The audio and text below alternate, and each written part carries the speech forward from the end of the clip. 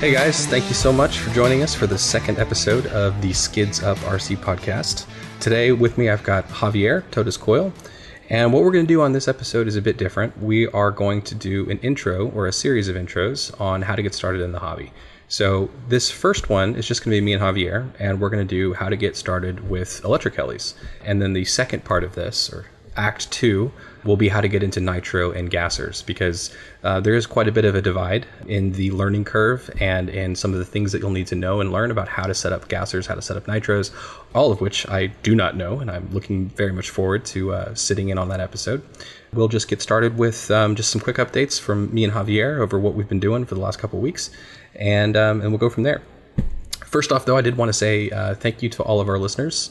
The analytics and tracking of the podcast service that we're using shows that we've gotten over 200 downloads, which is pretty awesome. So from 12 different countries. So that's pretty cool for the first episode. So thank you guys so much for listening, and hopefully we'll keep it interesting, and you guys will keep coming back. Nice. That is awesome. I mean that's much more than you initially said. I think that you told me last time we were like around the 100 threshold. Yeah, that was just 2 days ago, actually. So yeah, that's pretty amazing. I mean, I know what it is. It's one guy listening to it 100 times. It's probably me, actually. just one guy tapping on it. Just a bot, creating emails and downloading. Well, I told my friends about it, and they're like, it's not really 12 countries. It's just one person who's changing their VPN settings over and over again. That kind of took the wind out of my sails. But okay, well, hey Javier, why don't you go ahead and start us off? What you been up to for the last couple of weeks? So I haven't been doing much, and not because of weather as much, just because life has been keeping me busy. My son went into cross country, and his meets are on Saturdays. And if you remember, I said that I usually fly on Saturday mornings. That's prime flying time. Yes, so he's taking over that, but that's good. Last time it was awesome. Last time he broke his personal record. We started talking about he was pretty bummed because he was doing really well, and there's junior varsity and varsity teams. So he started, of course, as a freshman on the junior varsity team, and then he got a pretty good time. He got upgraded to or promoted to varsity. Nice. And then he had like a really, really bad time, like the worst time he's had ever, because he kind of like wanted to keep up with the leaders, and he just run out of gas. So, he had like a very bad time. So then we talked about it, and I told him, hey, what guy on your team is, more or less around the times that you want to be? And he said, oh, these guys. So I told him, okay, so just stay between these two guys, the ones that we know that are, within your time or what you want to shoot for. So he did that, and he broke his personal record. That's a great strategy. Yeah. Don't worry about anybody else except the front and the back. Correct. Yeah, because we didn't know how to pace himself. So it was pretty good. He did a pretty good effort. He did a pretty good sprint. He broke 19 minutes. I mean, that was awesome. He did a really, really good job. We were very happy about that. So it's been good. I mean, it's been good to share those things with him. So it's not like bummer, I'm not flying. So it's been replaced with something else. So it's okay. Yeah. But what I did do is that I put in an order for some parts, and that order arrived. So I started. I sent you some. I sent the team some pictures of what I've been doing. I basically finished the front of both helicopters, of the 500 and the 570. So I finished the transmission on both.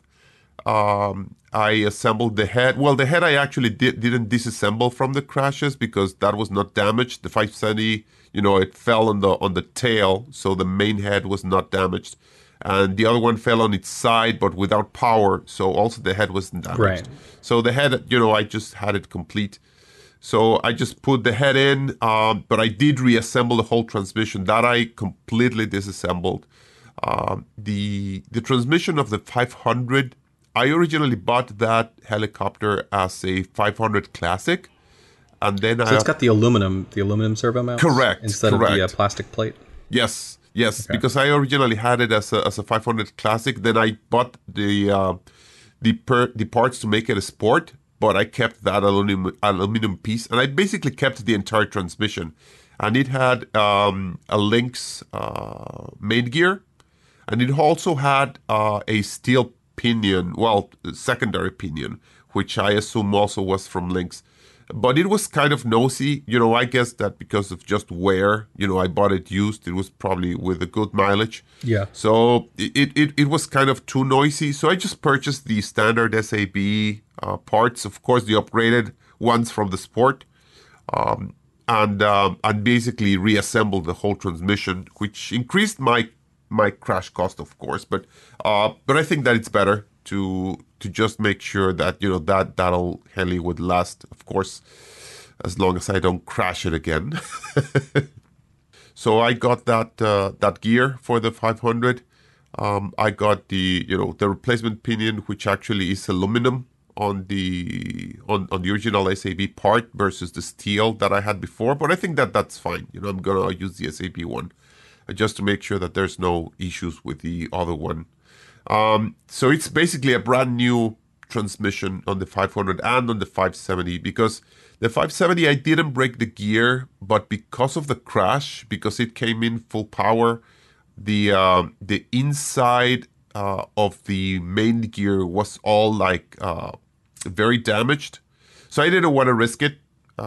They don't sell the actual just those pieces. So I bought the entire gear. So it's basically brand new transmissions. When you've got something that's spinning that fast, you don't want to take any chances with it. Yes, it's not worth it. It's not worth it. Yeah, if you crash it, it's going to be, way more than you spent on that one part. In my last Oxy 4 crash, I had a blade grip that was...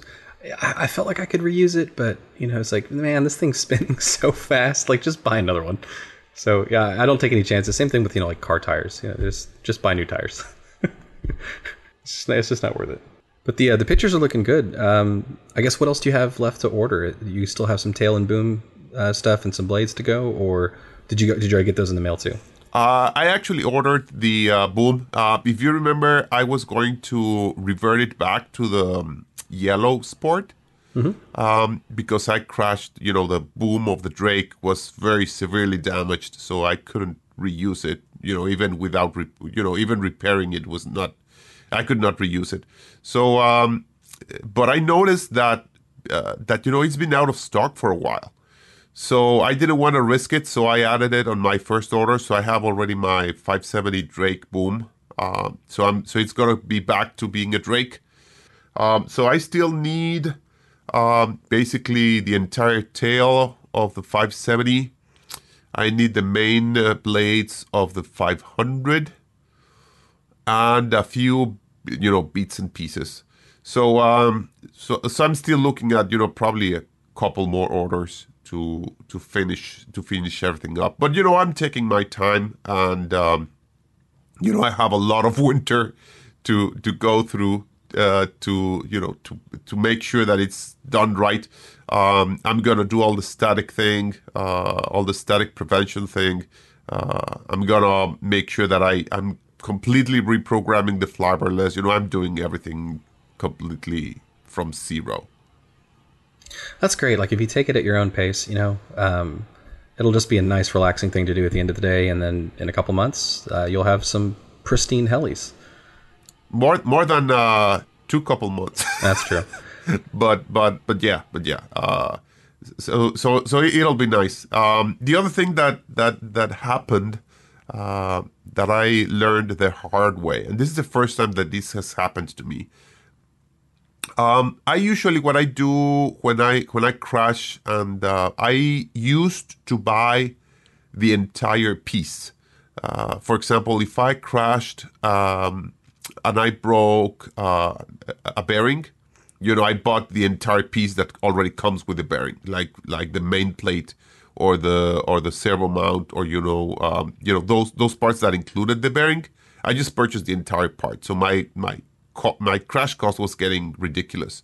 So a friend on HeliFreak told me to basically just bake the pieces to soften the Loctite that it has, and also to expand the aluminum a little bit faster than the steel. And those bearings just pop out really, really well.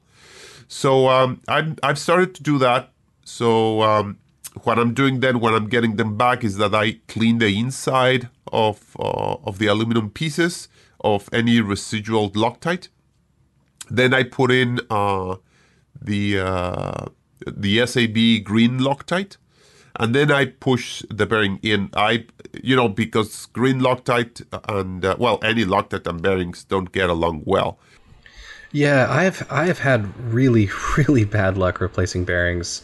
I always manage to get Loctite in the bearing, and well, there goes the bearing. So have you any tricks on getting the Loctite just where it needs to be and not in the bearing? Yes. What I do is I use the tip. This SAB is kind of like with a very small tip at the end, so you can get a little small drop there. So I just get like 2 or 3 drops around the inner diameter of where it should go, and then I use a toothpick, and I just use the toothpick to scrape the gobs of Loctite across the entire inner race, or inner diameter of the housing, and just try to get all the excess Loctite. You really just need a film of Loctite in there. So that works out really well. You use the toothpick kind of like the side of the toothpick, and just scrape it on and make sure that it's just a nice little film. Then you just carefully just pop it down, and if you push it, you should be fine. There should be little to no excess Loctite. All right, well, I'll have to give that a try. I probably just need to get better with my toothpick skills, because I pretty much do the same thing. I just suck at it, I guess. Well, maybe it's also the Loctite that you're using. This green Loctite from SAB is kind of thicker, so it lends itself a little bit better for that. The regular blue Loctite is very liquid. Yeah. So maybe that's also. Well, I have green, but I don't have the SAB green. I believe I have actually Loctite's version of green. I forget the number of it. But I use it actually on the Oxy 2. It's required to seat the pinion on the motor. You actually use Loctite, which is interesting. I haven't seen that before. Usually there's a set screw. Yes. And so the Oxy 2 is a bit different, but yeah. Okay. Well, yeah, that I like that just because it's very thick and it's very easy to do that, and it doesn't splash all over the place. But the one thing that I did is that I probably didn't do a very good job removing the old Loctite, so I was having a hard time getting the bearing inside, to sit all the way down. So Frank basically said, to use an arbor press and then a socket to sit into the outer race of the bearing so that you can put it in. So I don't have an arbor press, but I have one of those. It's not a tweezer. I don't know what the name of it is. The one that you can open it up to different lengths. You mean like a pipe wrench? Yes, a pipe wrench. Yeah. That's probably not the right name for it, but it's the adjustable wrench that you can kind of lock in place. Correct.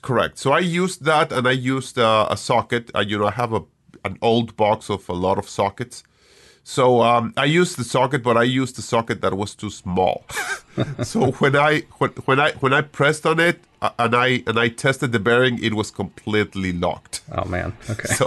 So I killed the bearing. This is a good skill to have, though. I mean, especially if you're talking about cost replacements. If you can just replace the bearing, it's a little extra work, but totally worth it in the long run. I think I've got to get better at that because I'm terrible at it. Oh yeah. Yeah, I mean, the cost difference is ridiculous. So yeah, that's all I've been doing, and trying to keep on top of Heli Freak a little bit more than I should. But that's about it. Cool. So my last couple of weeks has been really busy. well, it's just as far as heli stuff goes. The Oxy 5 arrived, which I was super excited about. And I've opened it up and smelled that new plastic smell, but I haven't actually gotten started on it. I probably won't get started on it for a couple weeks now. But I did want to give a big shout out to Paul from the Heli Hangar and Hobby, which is a shop out in the Canadian wilderness, and actually got turned on to his shop because I was looking for a Oxy 4 325 Zeal kit, which has been out of stock pretty much everywhere in North America for the last at least 6 months. And they actually had a kit, which was amazing. So I bought that, and I just really enjoyed the customer service, and he seems like a great guy. So I went and got the Oxy 5 from him as well, even though it's one hell of a trip to get it from there to Dallas. So I'm looking forward to building that. And let's see, I have been going through all of my models and I think I mentioned this in the last episode, transitioning everything to Grapnr. And so that's been a really slow process because I've got 3 that I want to transition immediately, which would be the Goblin 570 and one of my Oxy 4s and one of my Oxy 2s. And so I've got the 2 done, but I must have spent a week trying just to get the transmitter set up, just because it turns out I'm actually an idiot, and I was going around and around in circles because I didn't realize up until maybe like 2 or 3 days ago that there was 2 ways that you can reverse the servo direction. And so what I had done from the get-go was I had read an article about setting up everything on the Grapnr with the Spirit FBL, and someone had said you might need to reverse the output of the channels. So I actually just did that before I even started doing it, just thinking that I would have to do it. And then I started going down this rabbit hole of, well, that channel's reversed, so then I can reverse it. And I actually reversed it in a different menu, and then kind of didn't realize that there were 2 menus that you had this thing reversed. So I had a reversal of a reversal going on. And there was just a bunch of different things, which all ended up being completely unnecessary. And the answer and the fix to all of this was go back to a brand new model and plug it in. And like literally, I must have wasted a week and a half of just chasing my tail, trying to figure out why none of the channels worked, why none of the ranges worked, why the throttle response didn't work.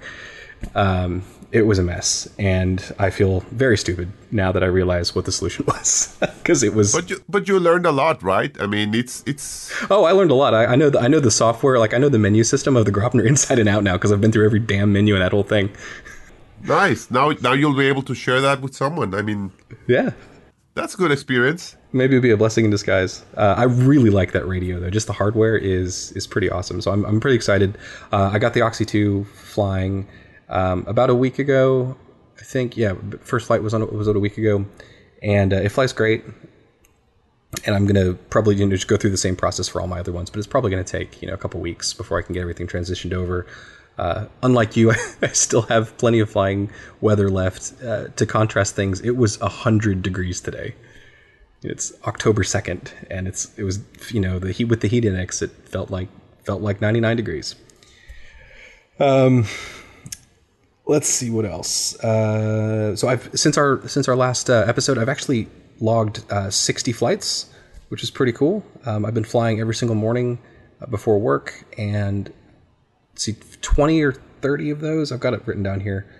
28 of those were on the Oxy, and then the others were on a mixture of the Nano S2 and the Blade 150S. And the 150S is an excellent little helicopter.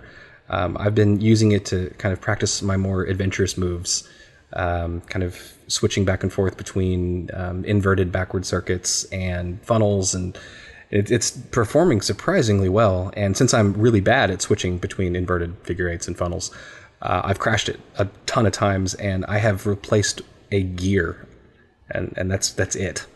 Well, the skids. I replaced the skids as well, and I actually tied floss to each individual skid or each individual rail so that when it lands, it doesn't flex as much, which seems to help. I don't think it's going to break unless I just really slam it into the ground. But I have taken this thing into the dirt at full speed maybe 3 or 4 times, and I haven't broken a servo, I haven't broken a servo arm, haven't broken a blade grip or a blade or anything. This thing is super resilient, and it's actually making me quite a better pilot because I'm able to practice a lot of things that I've only been doing in the simulator, and I definitely don't want to try those out on a more expensive helicopter until I feel like I've got it down. Right. So that's been cool. Nice. And let's see, last thing is I am leaving for Germany in 3 days. So I'm pretty excited about that. Just going on vacation. And I did notice on the analytics of the podcast site that there are a couple listeners from Germany. So, hey, guys, if you guys know of any cool heli-related things in the Bavaria, Munich area that you think I should check out, please let me know. I would love to. Some of the best helicopters in the world come from Germany. And I would love to see, experience heli culture in Germany if possible. Next time I'll have to line up my trip with Rotor Live, but sadly that's not the case. So that's about it for me. I am really, really looking forward to getting the Oxy 5 in the air, and I'll have a report for you guys whenever that happens. But it's probably not going to be until, I'll probably say around end of November I might have it. But even then, we can still fly in Texas. So there's usually only like a week or so of truly freezing weather. Which I don't know how many weeks of freezing weather you guys have over there, but it's definitely not a week. Okay, cool. Yeah, for sure. Yeah. Let us know. I mean, that Oxy 5 is one good machine. Yeah. I couldn't believe when I saw it for real, and I have to admit that I originally, when I saw it on the pictures, I thought it was a little bit ugly. It was too narrow. I did too. I'm not gonna lie, I did too, and I didn't like what I really didn't like the most, and I haven't actually heard anyone talking about this, is the difference between the prototype and the final. So if you look at the prototype that's got that orange canopy that they, like the 3D printed canopy that they displayed at IRCHA last year, it's shorter than the production model. And if you look at the way that the skids connect and where the battery is hanging, it's a completely different design between the prototype and the final model. And I'm sure that those changes were made for stability and rigidity, but aesthetically, I loved the look of the prototype. I was so excited, and when I finally saw the actual production model, it didn't have the same fluid, sexy look that the prototype did. But now actually seeing it in person, I mean, obviously it's unassembled, but it's definitely grown on me, and I'm really excited about it, because I think you're right. Like, the photographs don't really do the canopy justice. I don't think the canopy really photographs all that well, to be honest. Yeah, I agree. And also, when you see it finished, I couldn't believe it. It flows really nice, and you can really see the quality when it's when it's completely assembled. It's a really good heli, I think. But I've been daydreaming a lot. If I ever have the money to be able to buy, my ideal fleet would be 4 big helis to take to the field. So I would have, of course, the 500. I would have the 570, of course, which I have today. I would get, of course, a Kraken. But I've been kind of like, what would I do? Because I have 3 3300s that I used to fly on the 500. Now I fly 4400s and 4500s. Mm-hmm. So I basically keep the 3300s in a drawer. And I've been thinking, I could buy one more of those and get 2 12S packs for an Oxy 5 Meg. Mm-hmm. So that would be perfect. But then I think, before the Kraken, I really, really, really wanted a 700T, which is, we used to be the top of the line Goblin before the Kraken was released. And I'm thinking, if I had the money, would I buy an Oxy 5 Meg, or should I just have 2 700s, which are the best flying helicopters, and everyone who has 700s, like Frank, just flies all 700s because, they fly better. So would it be better to have, 2 700s, my 2 favorite 700s, the 700T and the Kraken, or... And the T is just an excellent helicopter. I would have a hard time saying no to that one. Yeah, so that's that. And I wouldn't want to have 5 because I don't, even though I have more than those helicopters, I have the T-Rex and the T-Rex 150X and Nano S2. They're more like practice helis. They're not field helis. But I still think that 4 is kind of like the ideal number of helis to take to the field, at least with the amount of time that I have. And also, if you go to an event, because you're talking to people and, you're not just flying back to back. It's kind of like the ideal number of helicopters because I pre-charge everything. So it's kind of like the ideal number of helicopters to fly and with enough, variety. So I wouldn't want to have, like 5 and not take them to the field. You know what I mean? Oh, yeah. So I've already got more helicopters than I can take to the field. So yeah, I completely get you on that one. That's a tough choice, though. I can't. If I had to choose just 4. Yeah, I don't know, man. me too. But a good thing for me is that I it's just a dream, so I don't have to really worry about it. No kidding. I don't have that problem either. It's just there's so many out there that I just I don't necessarily know if I want to own it, but I would totally love to fly it for a couple weeks. Like I'd love to see how a Henseleit flies. I'd love to see how an HD 750 flies. Yeah. Same thing with the Logos. Like you hear nothing but great things about the Logos. I've never flown one. So yeah, it would be, if I had to choose 4, my only experiences are Goblins really in the large size, and then like in a line. And I don't think I'd want a T-Rex if I could only choose 4. But yeah, and then there's there's the Synergy 700s too, that are pretty highly rated. So I don't know. That'd be, man. Again, good thing it's not an actual problem. Yes. Maybe when there's no mortgage, one day. Yes, one day. But then your fingers won't react the same. That's true. If I didn't have to worry about the crash costs, I wouldn't get the handshakes, right? All right, so I think that'll be enough for updates for us, and then we'll get some more updates from Frank and Scott on the next episode. But did you want to move into the main topic? Yeah, let's move on to the main topic. Okay, which is how to get started in the hobby.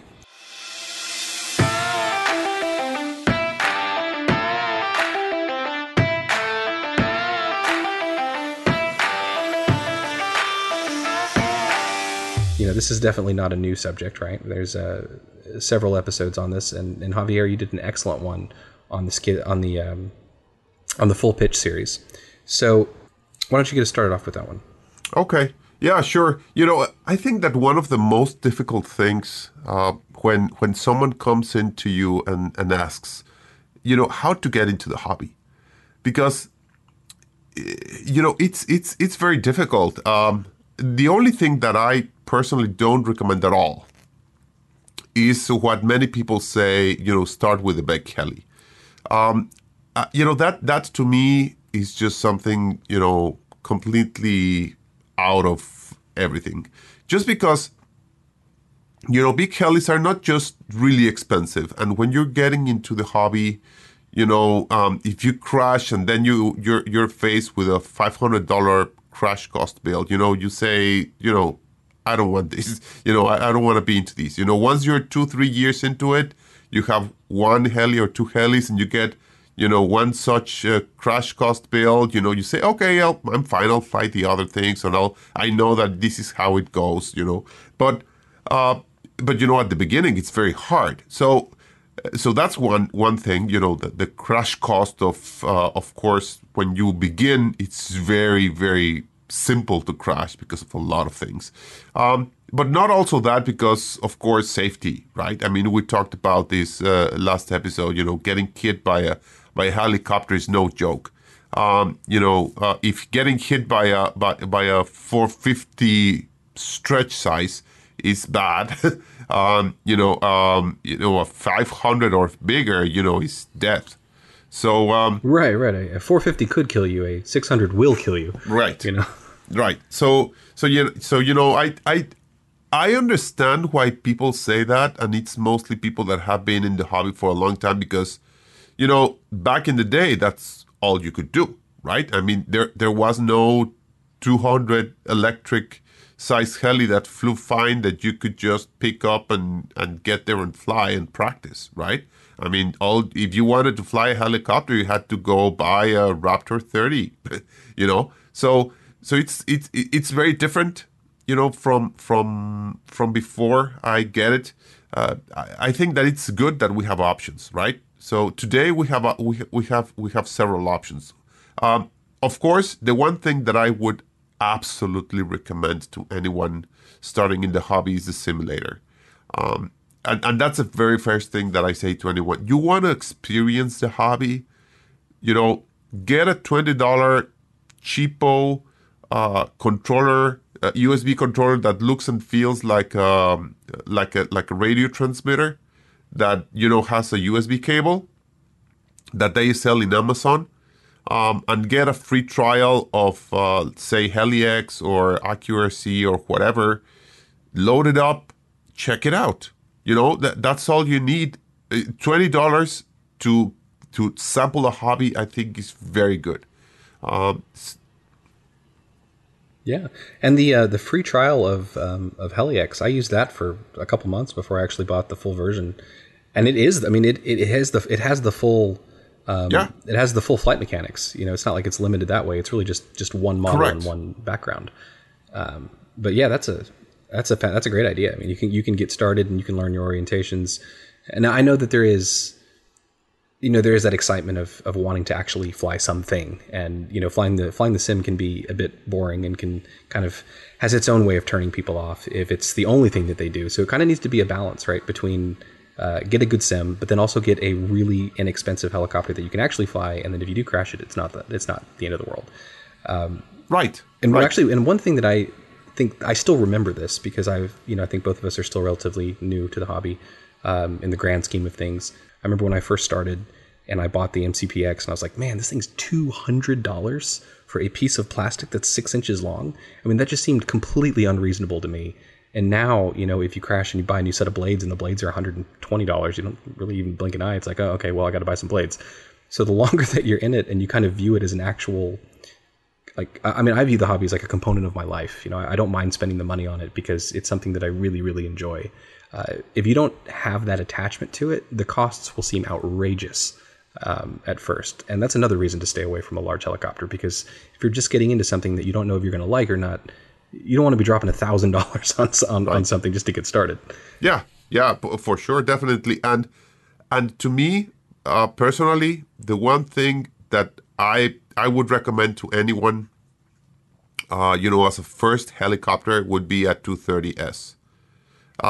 To me, it's big enough to feel not like a toy.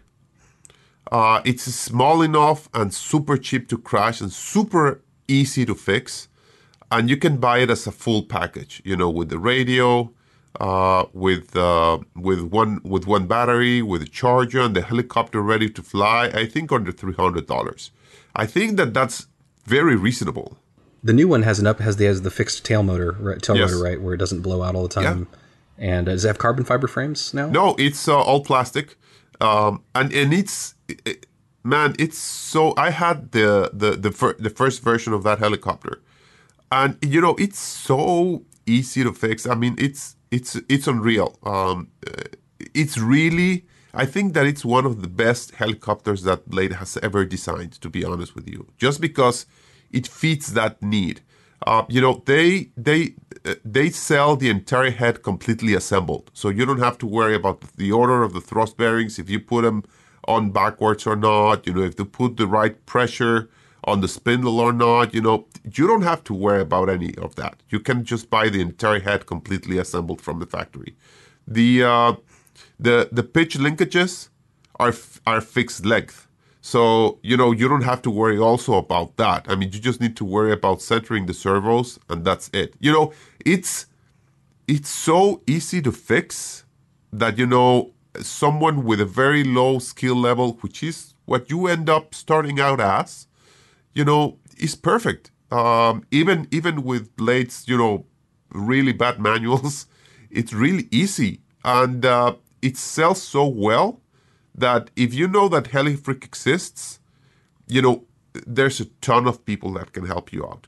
It's I think it's the ideal helicopter for anyone starting out. So, you should get yourself assembled, with a sim to see if you like it. Then go for 230S, and then whatever path takes you on forward. I think that, to me, that's the best way to get started. Well, it's interesting that you mentioned you can get a radio from Amazon for cheap. I didn't actually know that. I was my nephew's 10th birthday was last week, and I was going to get him. I was going to give him my copy of Phoenix that I had. I couldn't find the dongle, so I ended up not actually doing that. But I was gonna, I was looking for a cheap DXi on, or a DX6i on like Craigslist or something that I could give to him. I didn't realize that you could get one from Amazon, so I might give him a belated extra birthday present with just the radio, and then just install HeliX on it. Because I know whenever I go visit their family, I usually bring my laptop and my transmitter with me, and I just let him play on it because he enjoys the sim, and he's pretty impressed with the 570 that it's almost as big as he is. So yeah, that's cool. Yeah, no, if they had the 230 when I started, I definitely would have liked to have gone down that route, because I went from the MCPX to a Blade 450 3D, and I was no good at tuning it or fixing it, or it didn't really fly well out of the box, and I didn't know how to make it fly well. So I ended up just selling it and getting in a line, and then it had its own problems, and I was kind of thrust into this world of there's so many different things that I don't know how they work, and I had to learn how to fix them after I crashed it. And I think that there's some merit in learning by repairing, but also it would have been nice to have at least a modicum of skill of flying it before I moved into that, because then it was, I don't know how to fly and I don't know how to fix. And that just kind of sucked, but I still kept on going through it because it still fascinated me. So there's going to need to be some tenacity to push through the learning curve at some point as well. Yes, and I think you touched on a good point, Paul, because think about what would drive you out of the hobby. It would drive you out of the hobby having something that you just got that it's all of a sudden you have to spend this whole bunch of money for something that you just purchased, right? So you buy something and you don't expect it to break, the first 30 seconds you use it, and then have to spend a ton of money on it. Yeah. And then, you don't know what to do. I mean, you don't know how to fix it. You take a look at the manual, right, and there's zero information how to fix it. There's just an exploded view of how the parts fit together.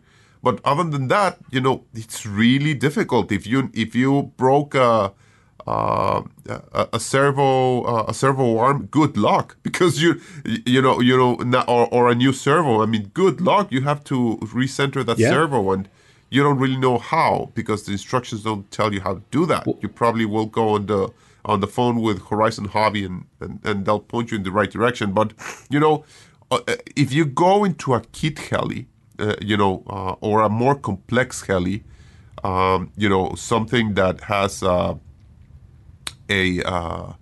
pitch tail, a servo-driven tail, it gets much more complex, instead of just having a motor-driven tail that you just connect a couple of wires and that's it. So to a beginner, the best way is to give him something that's inexpensive and something that is easy to repair, and something that is very inexpensive to repair and to maintain. So basically everything that the 130X is not. Yes, and most helis are like that. And I think that you touched on another good thing that we should also discuss, and we touched on it last time, but bling. Oh yeah. That's everyone is a sucker for the bling when they get started. Yes, and that is the worst mistake. It's like, come on, the aluminum tailbox is only $37. Why would I not buy it? It's just like like a teenager that's starting to build credit and start to get credit cards. It's just like that. It's a trap. It's a trap. It is a trap. So yeah. And it serves a purpose though, right? Because honestly, we talk about cost and value and everything, but there's such a small niche market that like all the money that we're giving them is helping to produce more helicopters. So I stay away from the bling personally, but at the same time, like I know that that's fueling the heli industry to some degree, so it's got its place, Yes, it does. And there's nothing wrong with it once you know that you're not gonna keep on crashing and keep on replacing that expensive part, because all bling does is increase your crash costs. I mean that's all it does, because I mean when you're beginning, you don't have the skills to really note the difference between a high performance part and a regular plastic part. I mean, you don't really see, you will not notice the difference at all, except probably that your helicopter will be heavier, and yet then you'll probably notice. That's what I love about those companies is that you can buy a full carbon fiber aluminum upgrade for a Nano S2. It's like thing only weighs like 30 grams. Yeah. You're gonna triple the weight. Yeah. Then you need to upgrade the motor because if not, it won't lift up. All right. So moving on to LiPos. So of course, electric helicopters are fueled by LiPos, which is the latest technology until something else comes along, which is for the power output that it has, it cannot be beat, right? I mean, so it has an insane amount of output power that can fuel the power hungry motors and servos of today's helicopters to allow them to do what they can do. So, but at the same time, because they are so powerful, they're also dangerous. There's a lot of energy on those things, which I found out very abruptly and very suddenly, and I now have a healthy respect for how much power 2 amps actually is when it discharges all at once in your hand. Yeah, so I think that a good thing to discuss would be, if you're gonna deal with lithium polymer batteries, you're gonna have to learn a bare minimum of electronics theory. Volts, amps, watts. That's pretty much it. But that is, if you're not coming from an engineering background, that might be something that you've never really dealt with before in the sense of having to calculate it. Even though it's not difficult, it's also not necessarily intuitive if you're not used to it. And one thing that was insanely helpful for me is the series of articles on rchelicopterfund.com, John Salt, I believe, where he goes over from the very basics all the way up to some more complex topics, how exactly these batteries work, how you're supposed to charge them, what the voltage levels mean, what the C rate of a battery means, and then how you can start to charge things faster if you start to hook them up together. So that is definitely a series of articles that I would recommend reading, even though they're fairly lengthy. They're still just wonderful resources. But we still should talk about it here as well. So on the theory side, Javier, what would you say the very first thing that you need to know before you get started? Be the number of cells, right, and how those interact with your motor? Well, I guess that there's tons of things to know about batteries, but I guess that you're right. The first thing that you need to know is that batteries come into cells, and basically the more amount of cells that a battery has, the more power output that it has. So the problem with this is that basically you can have 2 problems. If you have a battery that is too little powerful, I guess you could say, then it won't lift your helicopter off the ground. If you have a battery that is too powerful, then your helicopter head will spin too fast and it will go out of control. So you have to make sure that your power system is matched to your battery capacity. Usually, and again, going back to, we're talking about people starting out, right? People that really don't know where to start, what are the best first helicopters, and what do you need to know to handle these types of batteries. And again, I go back. I sound like a rep for Blade, but I'm really not. I just think that it's so well thought out. The 230S. The 230S is a practical no-brainer because it has the battery that you need already included. If you want more batteries, just buy that exact battery. Because, of course, there's options. You can have batteries that have the same amount of cells but of more capacity, so that it has the same power output but for longer amount of time. So basically it translates into more flight time. Uh, but also you would need to know, because of course when you buy a charger, a battery charger is not designed for a specific type of battery. A battery charger allows you to charge a variety of batteries, which means that you have to tell the charger what your battery capacity is and where your cell is, and there's some math involved in that to make sure that you're charging the battery at the proper capacity. Because if you charge the battery at the wrong capacity, then you risk overcharging it and creating a fire, basically, a LiPo fire. So the C rate is, well, either the amount of power that can go into the battery or the amount of power that can be exerted out of the battery. Usually, we are concerned more about the amount of power that goes into the battery. So a very, very simple calculation is just with the capacity of the battery, which is given on milliampere hours. So if you have, and the rule of thumb is very simple, just basically divide by 1,000. So if you have a 1,000 milliamp battery, then you just have to, so your 1C is 1 amp, basically. The battery chargers allow you to select how many amps you want to charge your battery at. So your nominal 1C would be basically just whatever milliamp hours you have on the capacity of your battery divided by 1,000, and that gives you the amperage rate you should charge it at, which one time that is 1C. If you want to charge it at twice the capacity, and that, what you said, Paul, when you're starting out, don't play around with these. Just charge it at nominal 1C. There's batteries that can be charged at more than 1C. Higher end batteries can be charged up to 5C, although that degrades the battery and reduces the life of the battery, but it allows you to charge it faster. Yeah, even though I have batteries that are capable of being charged at a higher rate, I still don't. I still charge at 1C.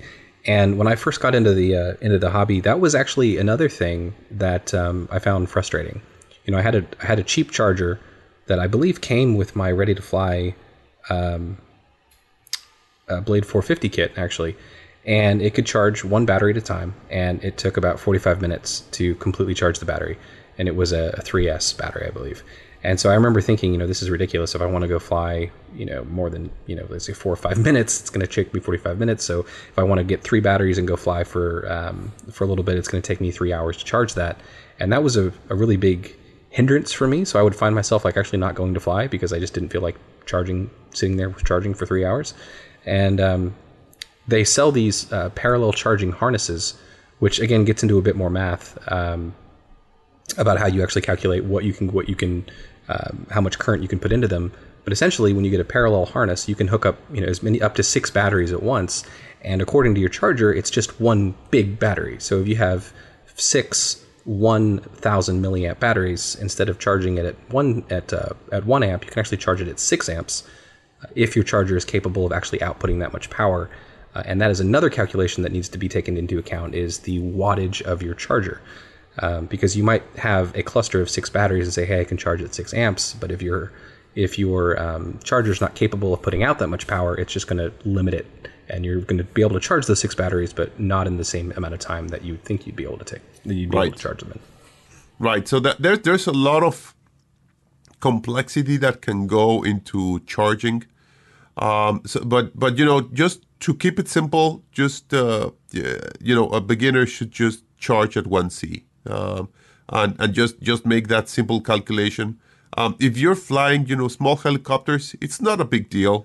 When I started out, the charger that I purchased that I needed to use for my 360 CFX was a Prophet charger. It's 50 watts output. Costs, I think, like $50 or something. Very inexpensive, very easy, because also chargers, very higher end chargers have a separate charger unit and then a separate power supply. and you have to make sure that your power supply is going to be able to feed your charger and to output that much capacity, as you said, depending on your battery. So the bigger the battery, the more cells that it has, the more power that it needs to be able to be charged, and of course the higher milliamp hours capacity that it has, it's the longer that it takes to charge. And of course, if you want to decrease that time, you have to increase your power. So you have to size all that, which it's simple math, but you need to know how to calculate it. So to make it simple, I would just say get a simple charger that has a power supply included. So basically, that you can just hook up directly into the wall outlet without any external power supply. That's going to be the easiest. And beginning, you're going to be dealing mostly with 3S, probably 4S batteries, but, of very small capacity. So it's not going to be a big deal. You don't need like a super nice charger. Although there's also, the conundrum that, if you're starting out on the hobby, it's a big investment to get up to, a nice charger, a nice radio, and then on top of that, a nice helicopter, and then nice tools. That it just starts piling up. And then you say, why didn't I just buy a very high-end charger from the beginning? I would have avoided all these little steps. I think that it's easy to overlook, though, how much you learn in between the moment of knowing how to use the high-end equipment and, not necessarily needing it, but buying it at the very beginning. So I get the idea that, you could save costs by just going straight to the higher end model. But like if I had jumped straight into, let's say, the Graupner transmitter that I'm using right now, I would have no earthly idea what to do with it. And it's the, 2 or 3 years of experience that I have using the other transmitters that makes me, it makes it easier for me to jump into that. And it's the same thing with the charger. And I actually have 2 chargers now. I've got one that I've had for years, and I got one that I've bought within the last 2 years, or last year or so, that's much, much more powerful. So I use that one. It's got a 1,000 watt power supply. It's an iCharger, which is an excellent brand. Definitely recommend that for a higher end charger. And I have that one in the garage where I charge my 6S batteries that I used for the 570. But then I have one in my office that I keep a close eye on when it's charging, but it'll charge my tiny 450 milliamp batteries that I use for the 150S. And I have parallel boards hooked up on both of those, but there's I would say a substantial risk of fire with some of the larger batteries. And so I tend to charge those on a concrete floor outside versus some of the smaller ones. I don't mind charging those inside as long as I'm in the same room with it. Yeah, there's that idea, but I think that's a good train of thought, I guess you could say. To go through those little steps. Don't do too many steps, because indeed it's gonna end up piling up, and you're gonna say, I spent all this money and I could have gone directly to that. So I think that just like one step is good. That is true. You don't want to make too many incremental upgrades at full price, right? Right. So just make like one jump that teaches you. There's very good chargers in the market. Pulse came out with their chargers that don't need an external power supply and are pretty beefy. I mean, they can go up to charge a decent sized 6S battery at 1C, and do it very well. So. One of those could be a good second charger for most people, or even a first charger for most people, and then go for a regular one, like an iCharger or a Rev Electric. So some of the higher end chargers that have external power supplies that allow you to charge parallel packs. Now you can charge two 6S packs and be ready quicker.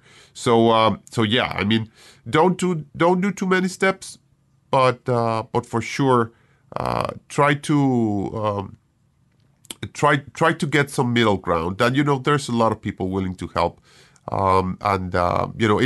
it would be probably a good idea to in here kind of like outline what we've done so far. We've gone a simulator, free demo of a simulator with a very inexpensive transmitter to get started. Then a 230S to get started as a small helicopter that includes everything you need. If you want a charger to start dwelling into parallel charging or into a little bit higher capacity packs, or to charge faster, I think that one of those pulse chargers is a very good choice nowadays that can help you achieve that. So I think that right now, I think that's where we're at. So if we were talking to a beginner, that's probably the first steps that we would go. What do you think? I'd say one more, and that would be a good set of drivers. Good point. Yeah. And I bought one, and this is where I definitely agree with you on, buy once and that's it. So I bought a set of drivers years ago, and I'm still using them. They were the Align. I think they were the Align set. And they're just fantastic. Now, I've heard that there's better drivers on the market, and maybe one day I'll replace them with like the Scorpion or the SAB drivers. But if you buy a good set of drivers, they'll last you pretty much your entire time in the hobby if you take good care of them. And my toolkit for heli repair tools started out in one tackle box and has grown to 4 tackle boxes worth of crap. I mean, I have floss, I have electrical tape, I have solder, I have soldering tips, Velcro, all sorts of isolation tape. I mean, there's just so much stuff that you accumulate. But really, the only stuff that you really need is, if you're building a helicopter, you definitely need some Blue Loctite. But you can really get away, you can get pretty far with some Blue Loctite and a set of drivers, in my opinion. Yes. So that's a good point. What do you need? When I started out, I started out with Blade. So my first choice, of course, was the driver set that Blade sells, that has, hex drivers and Phillips screwdrivers and flat drivers. Those are really, really bad quality. The problem, and probably, someone that's beginning would wonder, why do I need to buy good drivers? It's easy. If you buy bad drivers, the material on the driver tip will start to degenerate pretty quickly or deform pretty quickly, which means that you will start killing your bolts as you start to try to get them, because they won't be the proper size. They won't be, hanging on to the head as they should. They will actually start deforming the head of your bolt, which means that eventually you won't be able to get the bolts out of your helicopter. So that's where a good driver comes into place, because if that shape remains, then you won't damage your bolts, and it'll be far easier to assemble and disassemble. So it's just very, very, very basic. I think good tool to have from the very beginning, for sure. Yeah, and I ran into that the very first kit that I purchased a used heli as my first. I hate to say real helicopter, but my first foray outside of Blade was a used Align T-Rex 450, and I think that entire kit had stripped bolts. Because the first time I crashed it, I couldn't get any of the bolts out. So yeah, that's, and that kind of leads us into if you are buying a used helicopter, or if you're even if you're buying a ready to fly one, and those things do go through quality control, but you still want to check it before you fly it. What is a good list of things? I'd say more so on the used kit rather than the ready to fly kit, but still good things to check. Like, what would be a good series of or a good checklist you think to run through before you take something out to fly for the first time?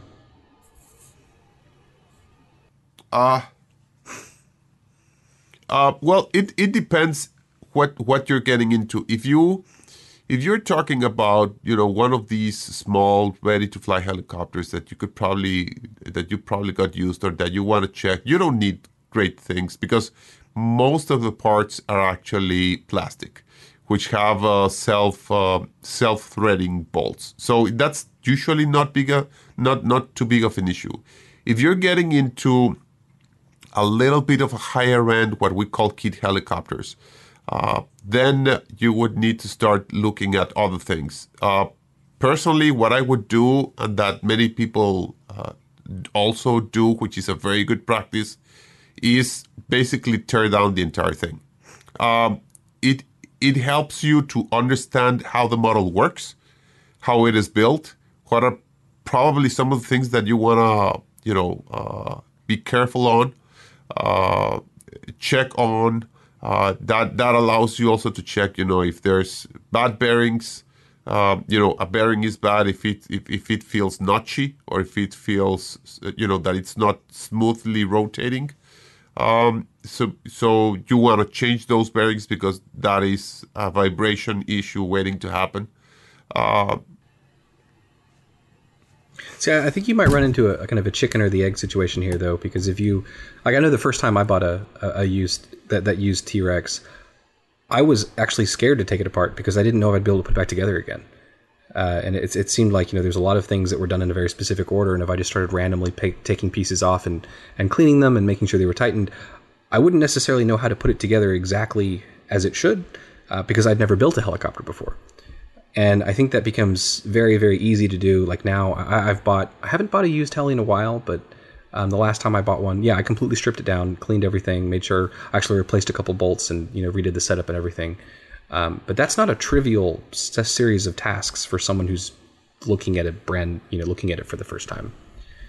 Yes, and that's why I think that that's part of the steps that we're talking about.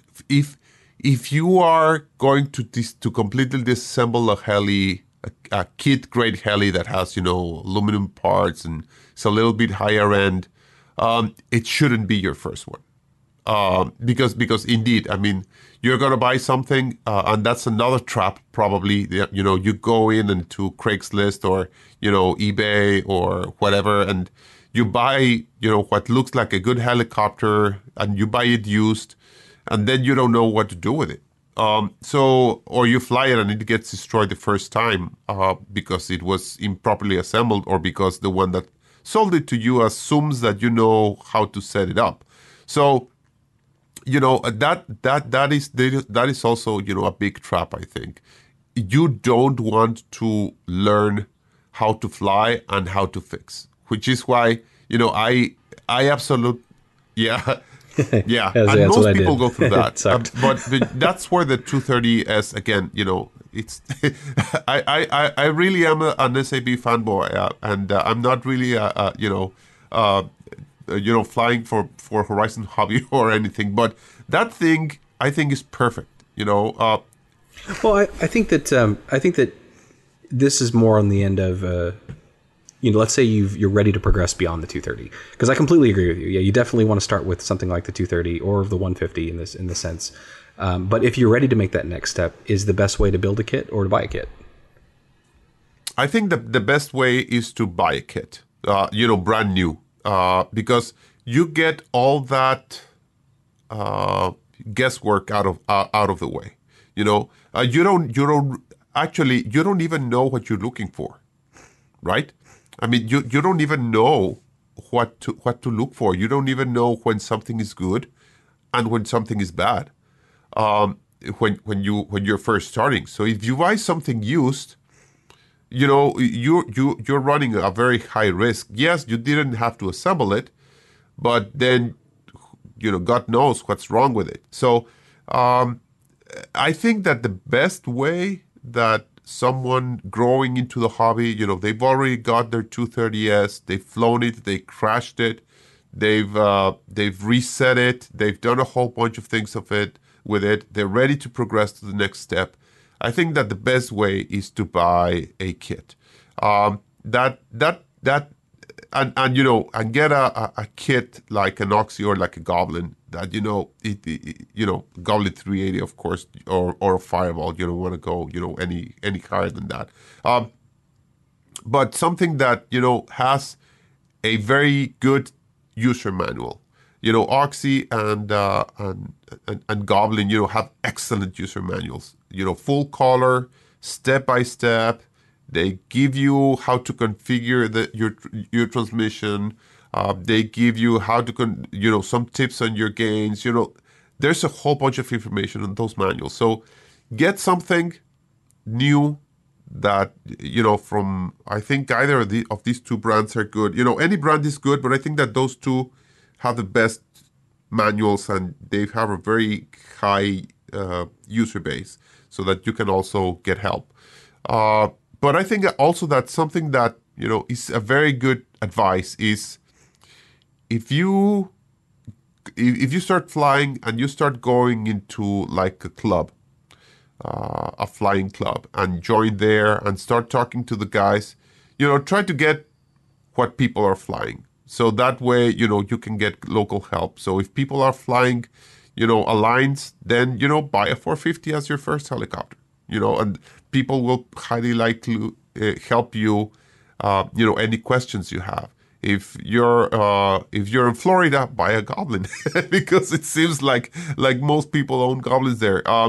So but for sure, I think that the best advice that we could give to someone at that stage of progression is to get a brand new kit heli, because that's the best way. And Oxy and Goblin, on the first page they say, okay, so you're gonna need these pliers, you're gonna need these drivers, you're gonna need this Loctite, you're gonna need this CA. I mean, they tell you what you need.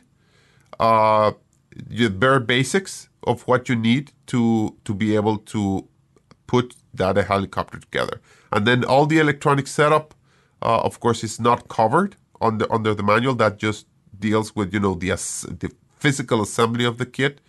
But if you've already gone through a smaller heli and crashed it and had to recenter a servo or something, you have some sort of idea. So you could start going, into resources like what is that web page, Paul, that has all that information? Oh yeah, RC Helicopter Fun. I lived on that website for a while. I think that there's it's that jump between the very structured path that Blade provides for you into the wider world of pick a kit, pick your electronics. There's a huge jump between moving from a 230S to even an Oxy 2, because the moment that you decide to build an Oxy 2, well, you have to learn about speed controllers, setting them up, calibrating them. You have to learn about governors. You have to learn about flybarless controllers, how to tune one, how to go through and set all that up, how to do your own blade tracking, your pitch setup, your links. There's so many things that you're confronted with that you can kind of get away with not knowing with a Blade. And so I think really the most important thing during that step is to realize that it's going to be a kind of a long process, and to go into it with the mindset that you're really just learning about all this stuff and not to expect to get a flyable heli within a week. I think it took me over a month to build my first actual kit from the ground up. And I actually built the helicopter and then programmed the electronics completely separately. So, because learning how to program and hook up all the electronics is an equally massive task for someone who's never done it before. And it's nice to have those completely separated from the airframe so that you don't have to worry about, assembling everything and then have to take it apart, put it back on. So this is it's going to be a journey for the very first time that you're doing it. And then I would say if you're trying to choose a kit to make it easier, the Oxys usually come with they sell a recommended electronics package, which is really, really nice. Because, if you send out on the forum a question of, well, what electronics should I use? The answer is going to be, well, what do you want? And if you don't know what you want, you can't really answer that question. So it's really nice that I think that I'm not sure if I think the Fireball and the Comet do it. Yes. Right. Yep. The Fireball comes on a combo with the servos and the ESC. Yeah. So yeah. And for that reason, I think that Align has really kind of set the tone for that. The super combos. You don't have to worry about whether or not this motor is going to work with the CSC. The servos everything is designed to work together as a package. And so picking one of the helicopters that has one of those packages, at least for your first one, would definitely be something that I would recommend, because I have bought a motor that wasn't compatible with the ESC, and I should have known better, but I could easily see the overwhelming variety of, like a indecision paralysis kind of thing, when you're confronted with all these different choices. Yeah. Although I was thinking as we were talking about this, that there could be one more intermediate step. Oh yeah.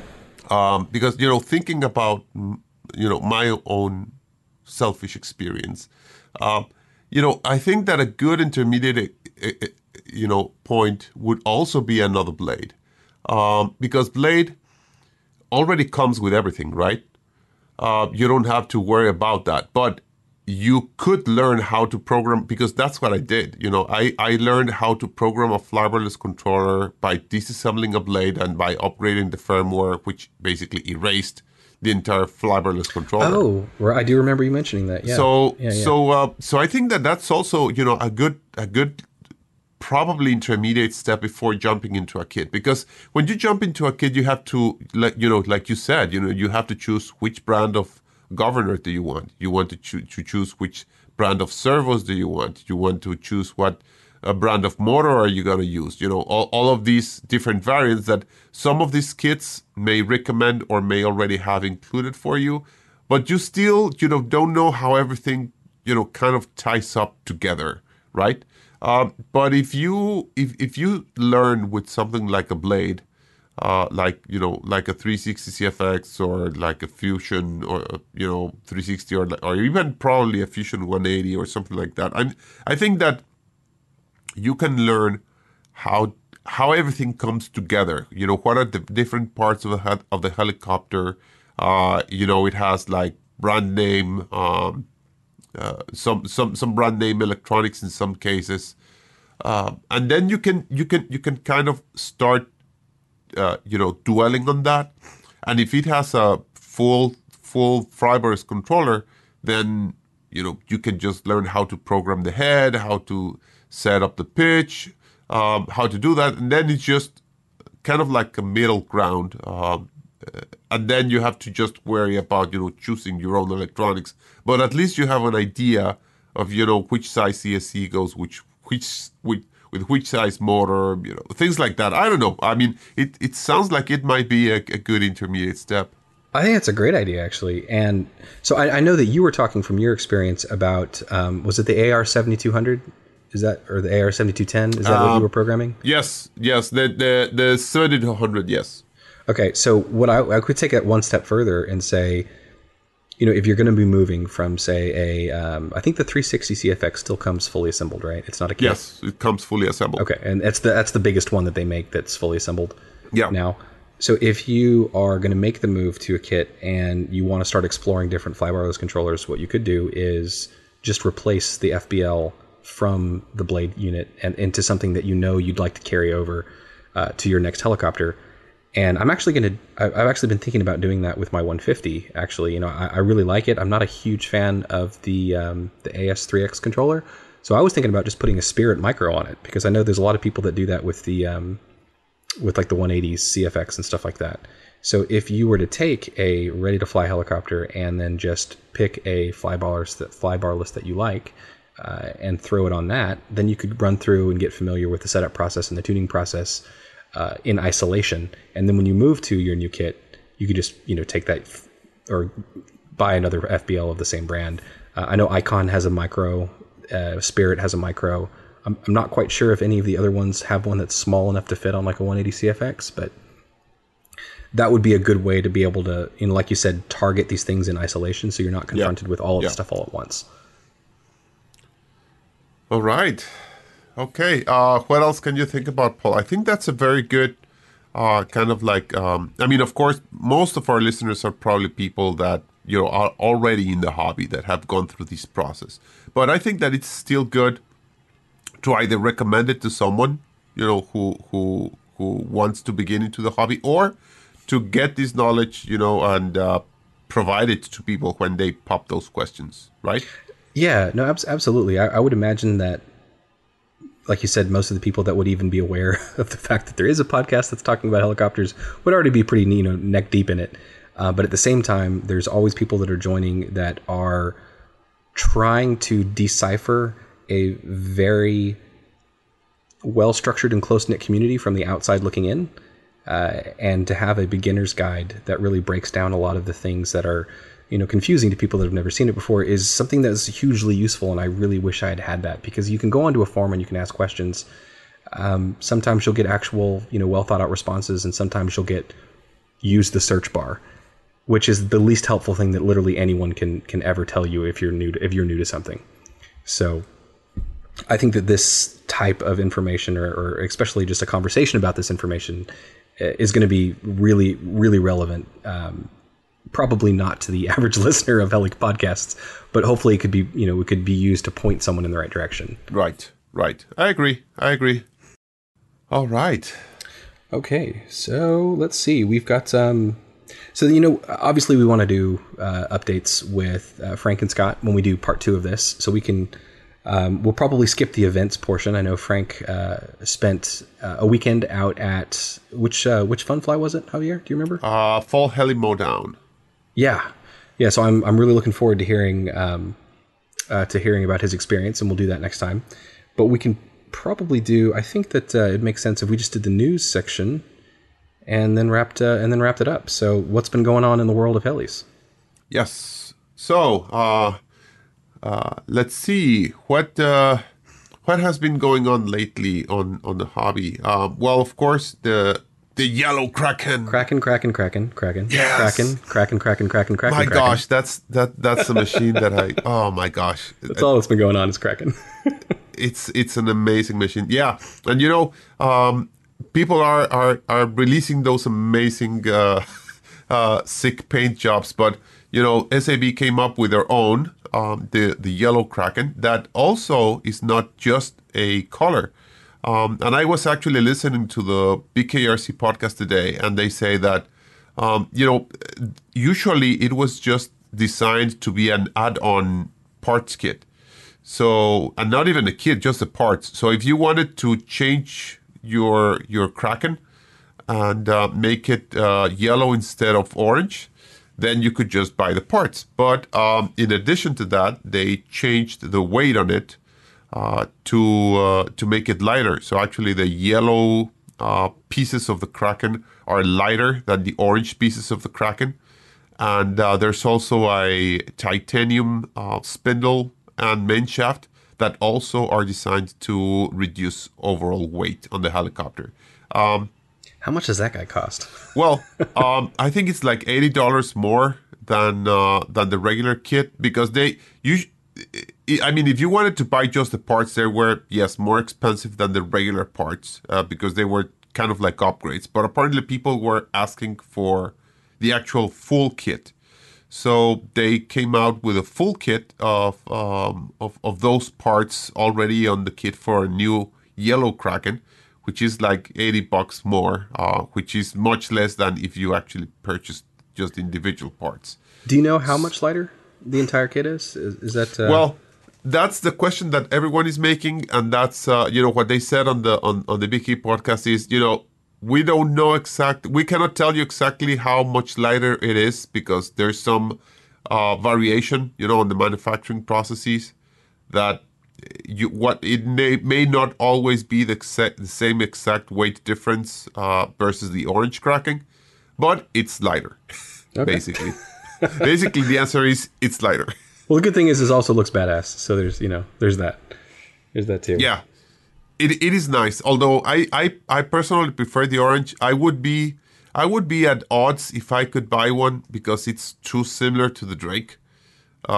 But I love I love how orange just looks in the sky. I mean, I really like it. Well, the new colors from Mikado, like the new canopies, those there's an orange one that just pops like crazy. It looks awesome. Yeah. Okay. Orange is good color. And then, so for more Kraken news, I saw an image of the, I guess, is it a prototype? Like the Nitro Kraken? Where did that one come from? Well, I actually reached out to Scott Graham, or Graham, I don't know, who is the one that has that helicopter that posted that. And he also has the badass black and white one. Correct. Yes, he's the same one. Yes. They should make that as an official kit. That thing is gorgeous. So cool looking. I agree. It looks amazing. It looks amazing. But the which, to be honest with you, I think that the SAB guys actually thought about this, but it's not an official prototype from SAB. It's just something that Scott came up with, basically. But to me, it's just... Oh, okay. I didn't actually realize that. Yeah. I assumed it was an official one. No, it's something that Scott wanted to do, but to me, it's awfully convenient that there's that space on the lower frame, and you just remove the side plate, and you can put that pipe and the tank, which appears to fit perfectly. It looks almost like it was made for the heli. Was he using Goblin Nitro parts, or is this like a conversion? I don't know. You know me. I'm not for Nitro. I was just curious because it was a Goblin, so I didn't ask for any more details, because he would probably go into all the nuisances of oh yeah, and it has this clutch and it has this. Oh no, I don't want to know about it. So I don't know, man. Cracks in your defenses are forming. You want a Nitro? I know you do. You want a crack in Nitro? No, I don't. Not at all. Not at all. I'd rather have two electric crackers. But yeah, no. Yeah, I was just curious. I mean, if this was official or not. But no, it's something that he did. Although I think that someone else also did it someplace else in Europe. So it seems like we're gonna start seeing some Nitro Krakens pop off and on. Eventually, but I prefer the electric. I'm still intrigued. I was just curious. I'm probably going to end up with a Nitro at some point. I think it'll probably be the Nitroxy next year when that one comes out. But since I don't really know anyone around me that is into Nitro helicopters, I could easily see myself like building the airframe and then just looking at it and not really knowing what to do with it. There's plenty of resources. Frank can help you out, and there's a ton of resources. I think that you should be able to make it if you're really interested. I have to fly them out for the weekend and hang out and fly Nitros together. Yeah. Okay, let's see. Next up on the list, there is the MCPX brushless version 2 from Blade. So that guy is still on pre-order, and I know this because I pre-ordered one. And as much as I like larger helicopters, I can't seem to stop buying the micros. I don't know what it is. I've got an S2 and I have a 150, and now I'll have a MCPX BL2. I'm pretty excited about it because I feel the 150 is slightly too big for my backyard. The Nano is just too sensitive to wind. I'm hoping this will be the right combination of power, resiliency, and maneuverability and size for my backyard flying. So I'm hoping this will be the last one that I need to get. But somehow their marketing department always makes me want to buy their new micros. So yeah, I know that there's a pretty big following for the MCPX brushless. Yes, and people have been asking for it to be re-released for years now, and It was funny the minute that they put out the announcement. People were complaining about it, and they hadn't even seen it in real life. So. Yeah, they asked for it so much, and now they're complaining. No one's ever going to be happy. Yeah, people are never happy. I'm happy. I will be even more happy if they ever settle on a ship date, because I think it's changed 2 or 3 times now. Yeah. But that'll be a good one. Yeah, and yeah. That seems like a nice heli, I think. But yeah, I don't want to go into the micro route myself. Yeah, I wouldn't either if I hadn't figured out that I can actually fly these things at night in my backyard pretty well, which means that I don't have to worry about finding time to fly if I don't want to, and I can just after the kids are in bed, I can just go outside. I can turn on the shed lights and the garage light. And I can see really, really well, well enough to fly a helicopter in the backyard, which is pretty damn cool, actually. I didn't really think I could do that until a couple weeks back. And so now I've been flying the Nano in the backyard at night, and it's so sensitive to the wind that I end up just I've lost it in the trees a couple times because a gust of wind will come by. And I'm thinking that if I have this MCPX, I could continue my inverted circuit training in the evening and not have to worry about being pressed for time. So that's my goal here. Hopefully it'll work. Okay. Good. And let's see what else we got here. Okay, so Oxy updates. There are new Oxy 5 canopies, which promptly sold out on the website, but they look pretty badass. And there's also a new Oxy 2 canopy shape. It's not new. It's been out for a few months now, but I just realized it. I didn't even notice that they had actually changed the shape to make it look much more like the Oxy 4 canopy, which is arguably my favorite canopy of all time. And then there was also an Oxy 2 one-way bearing kit, which was released, which is pretty interesting. It's quite expensive, considering that you can buy a brand new kit for like $150, I think, an Oxy 2 Sport. And this is actually like $50 almost. So it's a very expensive bearing upgrade. But a lot of people have been asking for a one-way bearing for the Oxy 2 for forever since it came out. So this will be nice that they'll have that out there. And let's see, the last bit of news I have here is the Jetty DS12 transmitter, which has been, it's been available for purchase in Europe now for several weeks, if not months, and it is still not available in the US. I was wondering if it might have failed the FCC testing, but according to some people on HeliFreak that seem to be in the know, it looks like there might just be a shortage in available testing facilities. So it might still be going through the process, and they're expecting approval between late October and early November, which will be really nice. I was really on the fence between Jetty and Gröpner, and honestly, if the DS12 had been available a month and a half ago, I might have gotten that. But nope, I'm all in on Gröpner, and I'll probably be there for a while. So I look forward to hearing how people like the DS12, though. Okay, good. Is that the DS12? Is that the new lower end one? Yeah, well, it's the same. It's the same screen as the DS24, which is their highest end, and it's the same gimbals, I believe, as the 16, but it's got a plastic case. And since all the other Jetties are machined aluminum, they're pretty heavy. They're very heavy, actually. They're surprisingly heavy. And so this plastic one was supposed to be able to keep the cost down, also make it easier to use without a strap, which I know is a big concern. Like I hate using straps personally. I like just to hold it. And I think that if you had one of the higher end Jetties, you might not be able to do that because of the weight. Although one thing that was interesting that I was reading on, again, on HeliFreak, was some of the guys that got the very first kits were having some issues with the throttle stick sticking, which was unusual because it's the same gimbal. It's like the same actual hardware as the ones that are in the higher end, like the DS16 model. And I think the consensus is that the rigidity of the aluminum was actually keeping the gimbal hardware in place, so that it actually was that the stick was running smoothly. And when they switched to a plastic case, it didn't have the same rigidity. So they were finding out that the gimbal wasn't being held in place as well. So I'm not 100% sure if that is just this one experience, because obviously, there's not a whole lot of them out there yet. It'll be interesting to see if a lot of these units are having this problem, or if it's really just a one-off thing. But there might be something to the rigidity of the case. So that's interesting. Okay. Interesting. Yep.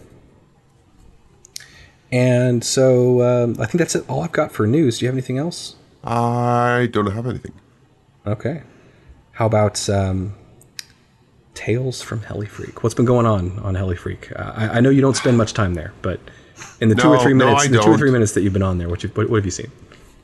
Yes, I'm a very fast reader, so so I came in and I quickly glanced at some things and then just found these things. So, there was this this thread on HeliFreak about a guy, and I think it's perfect with today's topic, because it's he says that he's been flying for, what was it, for like 7 years, I think. So he's been flying for a while. And then he said that he wanted to get, into a 700 size because, it was time. It sounds like it, flying after 7 years. It sounds like, you're ready probably for a 700.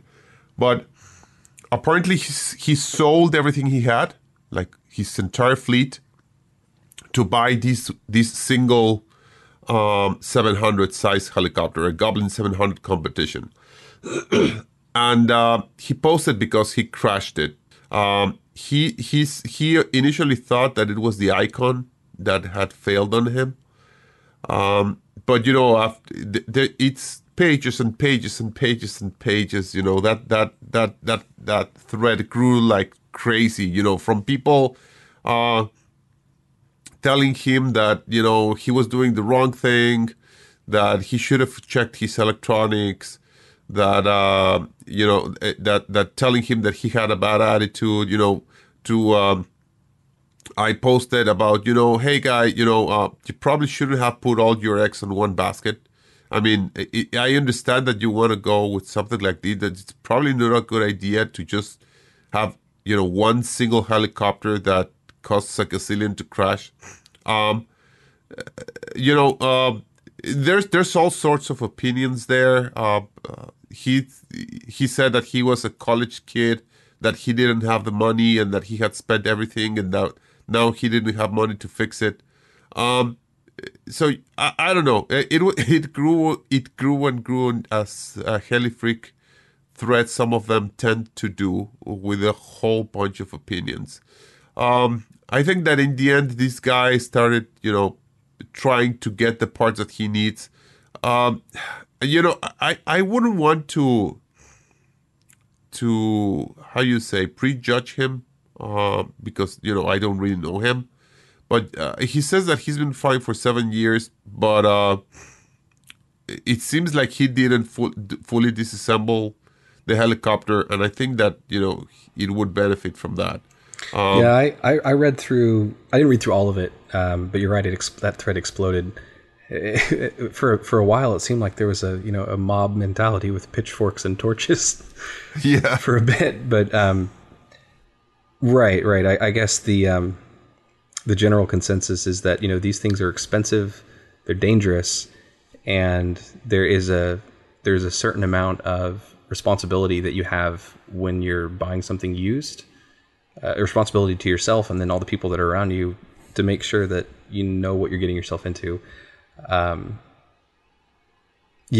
was a tough one because I felt bad for the guy. It's an expensive machine, and if it's something that you've wanted for a really long time and you felt like you're ready to make the jump, I could see. I don't know. I've got mixed feelings on that one because I could easily see that being me. Like I've been flying for a really long time on paper. Yeah. But that's just on paper. Like I really don't know a whole lot, and being able to jumping from from a smaller helicopter straight to a used 700, that seems very irresponsible. Just because you didn't build that, you don't know what went into it. You don't know how. If there's a bunch of different moving pieces, there's a bunch of different things that are working together, and if you didn't build that and this is your first 700, that's just a recipe for disaster, in my opinion. Yeah. I mean. Yeah.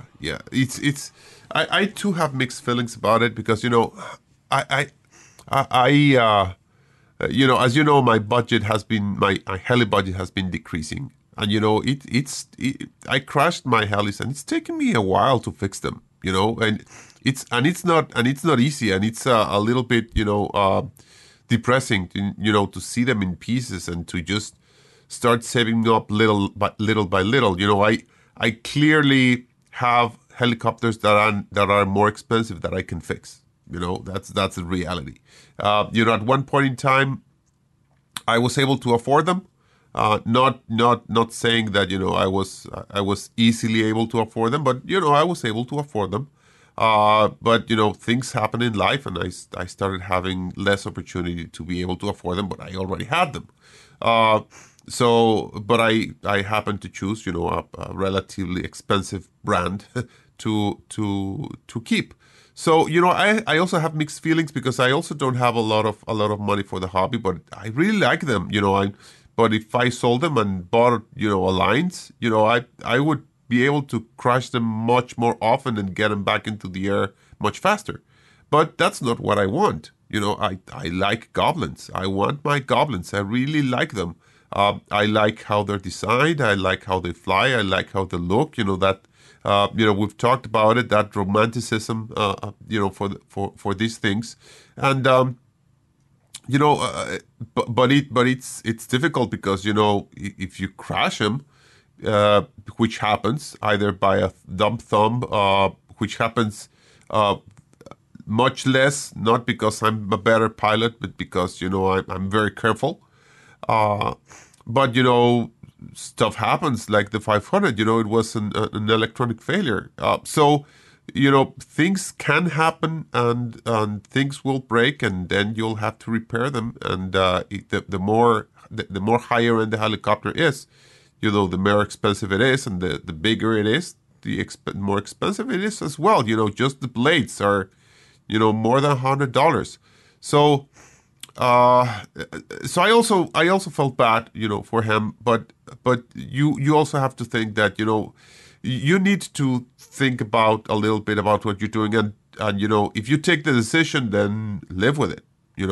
So if you take the decision to, like me, I took the decision to keep with Goblin and to keep coming with Goblin, and I know that it's going to take me a few months to repair my Helis, that's fine. That's what I chose. And now that I'm starting to get them together, I'm very happy about that. So, and that's the way it is with this hobby. And it's a hard thing to accept. I'll be honest, it's a hard thing to accept that, crashes happen, and you'll just have to, fork out the money to fix them.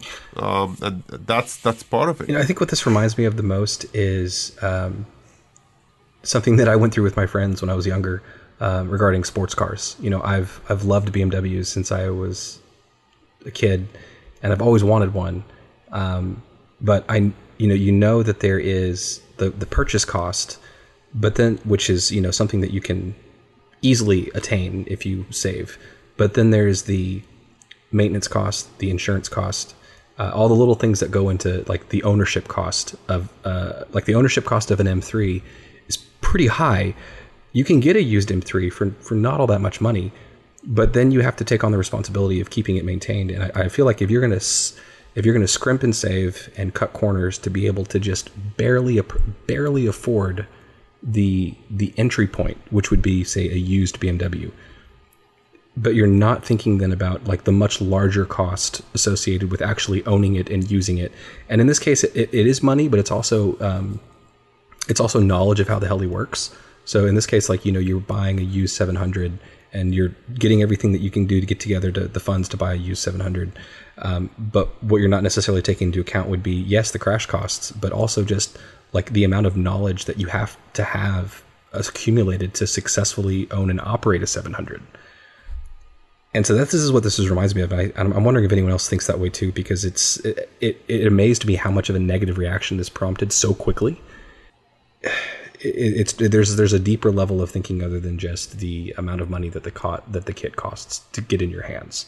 And I believe that like the other part of that equation just like wasn't taken into account whatsoever. We're probably being too hard on the guy. Well, let's see what's a more positive tale from Heli Freak. The static grounding discussion. That one was hugely useful in my opinion. Like I really enjoyed reading through that, all the different opinions. I think that they were laid out in a very civil manner, but there was a lot of information in there that I really wish I had known a couple of years ago. Yeah, definitely. That was a very, very good thread. I also agree. It all started with just asking about an anti-static spray for the belt. And then it grew into, a lot of information of how everything works and, very highly technical information at times. So, it was very good. I also think that thread ended up being very useful and something that I'll definitely do. Something that was funny about that thread, someone mentioned, and I've never thought about that, but it's true, that if you just run it when it's dark, if you see, sparks, then you'll realize that you'll see that static at work. So that... I think I could have been flying for 10 years and never would have thought to run the blades in the or run the head in the dark without the blades. I never would have thought to do that. Yeah, me too. I mean, sometimes it's really, really helpful, having so many people come in and put their different opinions. So that was a pretty good thread. I agree. Yeah. So moral of that thread, too long, didn't read, is take a multimeter put one end on your tail, one end on your motor mount. If you have continuity, you're great. If you don't, do something so you have continuity. Yes. And that something can be a whole lot of things. All right. So, what's been going on with the other podcasts in the field? So other podcasts, what's been going on? Heliheads show. I have to admit that I just saw today that they have 2 more episodes other than the first one that I heard. I did too.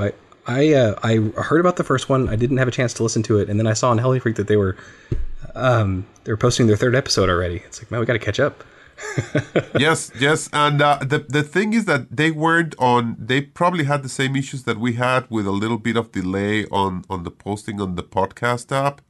I don't know if it's there yet because I usually that all I use is my phone to listen to podcasts, and usually when I'm commuting, and I just use the same the Apple podcast app. I do have the Podbean there, but I don't like how it works. So I just use the one there. So if it's not published on Apple, I basically don't listen to it. But it's now published on Apple, so I'll subscribe to it now, so that I can listen to it on my phone. I need to do that too. So thank you for the reminder. Okay, yeah, and then there's Telerotor. That was a fantastic episode, actually, with the 700 comparisons. I really enjoyed that one. Yes.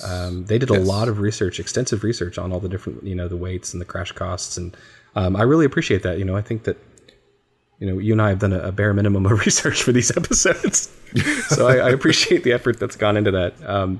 Although I will have to say that my favorite part of their podcast was the Gray Eagle response readings that they did. So Gray Eagle, if you're listening, I love your responses, man.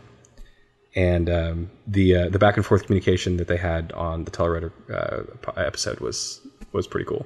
Yes, I agree. That was a good thing. It's cool to see Gray Eagle going into different forays. He's now a staple on Freefall. Nice. with that music that when they read it out, and that's pretty cool. I really enjoy that. And then they did something different with that exchange. That was pretty good. Actually, what? I might be on awesome. HeliFreak while we're talking about this, and I just got my first Gray Eagle response. I've been on HeliFreak for like 8 years now, and I just got my very first Gray Eagle response. So awesome, man! I appreciate it. I feel like a full-blown member of the community finally. Okay. Well, talking about Freefall RC, they had their show with no name, which was just banter. Those guys it's amazing how those guys are always. There cannot be a Friday where there's no episode. The only one where they forgot to upload it, I was like, hey, where's the episode? And 2 hours later we saw it. So nice. It's nice. Those guys are pretty constant. I mean, they're racking up the episodes. Yeah. They just hack away at it. They're doing really well. And it looks like BKRC is back. I've been missing those guys. So they just released a new episode. It looked like just tonight, like a couple hours ago. Yes, that's pretty good. And actually, I think that we should get one. I had an idea for this episode, but we're not all together. So I think that it'll be something for next episode when we're all together. Because I'm like I'm missing like 2 minutes. Of the end of it. I'm almost done with it. I was listening to it today. And it's really good. It's really good. They're getting back. They talked about that. The lightweight Kraken. They talked about how they've been doing their vacations and stuff. It was really good to hear them back. But something that really that piqued my interest is a little bit off topic, I guess. But I think that it would be nice to talk about it, when we're all back. That, what other hobbies do you do? Because they talk about motivation. These guys have been, in the hobby forever. And it comes a time for them when, they leave off the hobby. So it's their job. Yeah. and then Yeah. they've been on it for so long that they sometimes just burn out or lose the interest. So how do you motivate yourself back into getting into the groove of the hobby? So I don't think that we're in that, anywhere near that situation. We're still, when can I fly? What can I fly? What can I fly? Um, but um, but I think that it would be cool to know what other hobbies do we have, aside from just helicopters, and what other hobbies we've had as well, that have led us to this point. Yeah, no, I think that sounds a great idea because like I know you guys through really just the hobby. So in my mind, all of you guys are all one dimensional. It's like, well, obviously you like helis and that's it. So this will be great, yeah. Because for me, I like many things. I like small helicopters and big helicopters. I'm a man of many interests, Javier. I like digital helicopters and physical helicopters. No, I think that's a great idea. Because yeah, in the grand scheme of hobby interests, this one is very strong now, but hasn't always been that way. So yeah. Correct. Yeah. All right. The hooligans, nothing about those guys. Um, I really hope that they can get together and get another episode. It's really entertaining. Well, if we keep mentioning it every time, maybe they'll listen and be motivated, as you say, to make a new Yeah, I one. hope so. We should start bombing them with emails. Actually, that's true. Why don't we just have them on our show, and then then they'll just make an episode via us. Yeah, that's a good idea. I mean, tell them, hey guys, you don't have to edit. Just come in and talk, and Yeah, that sounds we'll do good. the rest. And Bobby Watts, he hasn't released anything, but it's kind of like he just, whenever he thinks up of a topic, he just releases an episode. And I think that's it on the podcast scene. Anything else that we missed? No, not other than I've got a few episodes to catch up on for my commute. So thanks for the reminder on that, and I will be listening to those for the next couple days.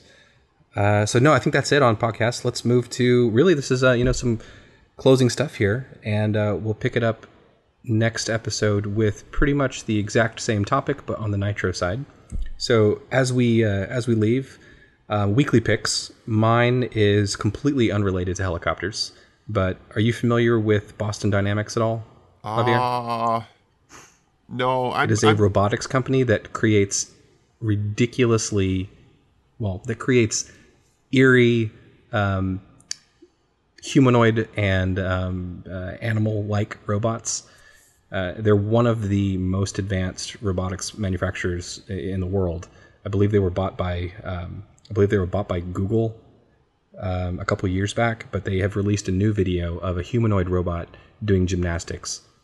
And if you want to know what the end of times is going to look like, just watch a few Boston Dynamics videos, because these are the robots that will make humans extinct. It's fascinating and terrifying at the exact same time. It's like, if you want to see something scary, just imagine one of these animal-like robots with a machine gun mounted on it, and you have the end of the world right there. Yes, Terminator. Yeah, exactly. It's Killbot. So that's a fascinating video. I followed them for quite a while, and they never cease to impress me with their creepy robots. So that's mine. Well, mine, I had two, but you stole one. I was going to talk about the Nitro Kraken, but we've already talked about it on the news. So you stole that from me, man. Oh, I mean, sorry. you're too bad. I mean, I bet I you saw apologize. you saw the show notes. You saw that I was going to say that, and you put that on the news. I got to steal your thunder somehow. I'm not going to steal your Black Thunder, but I got I to steal wish your I thunder. had a Black Thunder.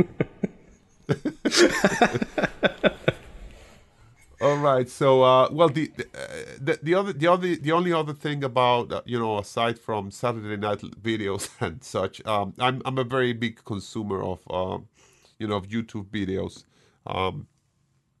and recently I rewatched Can Ponoy's Night Urge of Light. I watched that. I had the privilege of watching that live, with my son. My son actually loved that flight as well as I did. It's one of the most amazing flights I've ever seen. That guy was doing very hard maneuvers on all different orientations. It was crazy.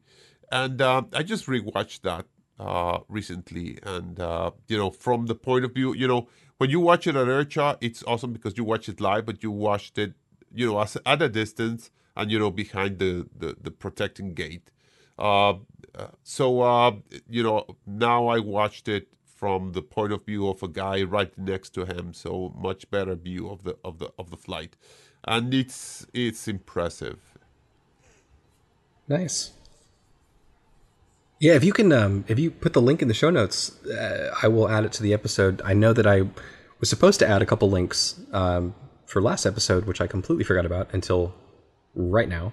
So I will add those as well from last episode. But yeah, put that link in there because I haven't seen that video. I remember you talking about the flight and how amazing it was, but it was really cool that they got it on camera. I'd love to see it. Yes, for sure. For sure. I'll put it out. So that's it for me. Yeah. What about you, Frank? Oh, sorry, you're not in. Frank doesn't have any picks today. Actually, Frank's pick is that he is too busy repairing his Goblin Nitro to hang out with us tonight. Yes, I was looking forward to hear all about that, but I'll hear about that, when you guys talk about it. Yeah, hopefully we'll be able to get that one out. Well, I'm gonna be gone for a couple of weeks, so that might be a bit late on that one. Okay, so to get a hold of us, you can always send us messages on HeliFreak. My username is Tamupino, Tamupino. Any guesses of what that username means, Javier?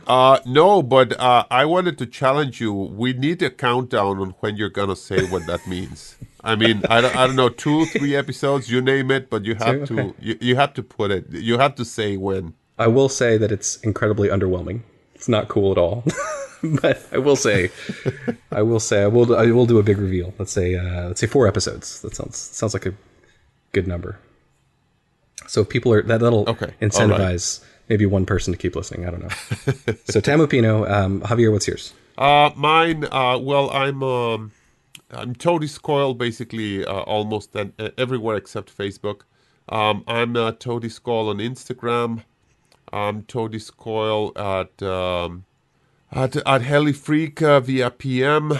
I'm also Toadie's Coil on YouTube, although you can find me by my name, Javier Moreno, but it's easier to find me via tinyurl.com/Toadie's Coil. And of course, you can also email me directly, toadiescoil@gmail.com. And new for this episode, we actually have our own email address. So if you want to send Javier a private message and not let us know about it, that's fine. You can do that. But if you want to send a message to everybody, we can be reached at skidsup.podcast@gmail.com. And that'll be the just collective email for the show if you want to send a message for all of us. And I think that just about does it. So thank you very much for tuning in. And please make sure to join us for the next installment where we will do this entire thing over again, but with nitros and gassers and all those wonderful things that get your fingernails dirty. Ew. Thank you very much. Thank you. Bye-bye.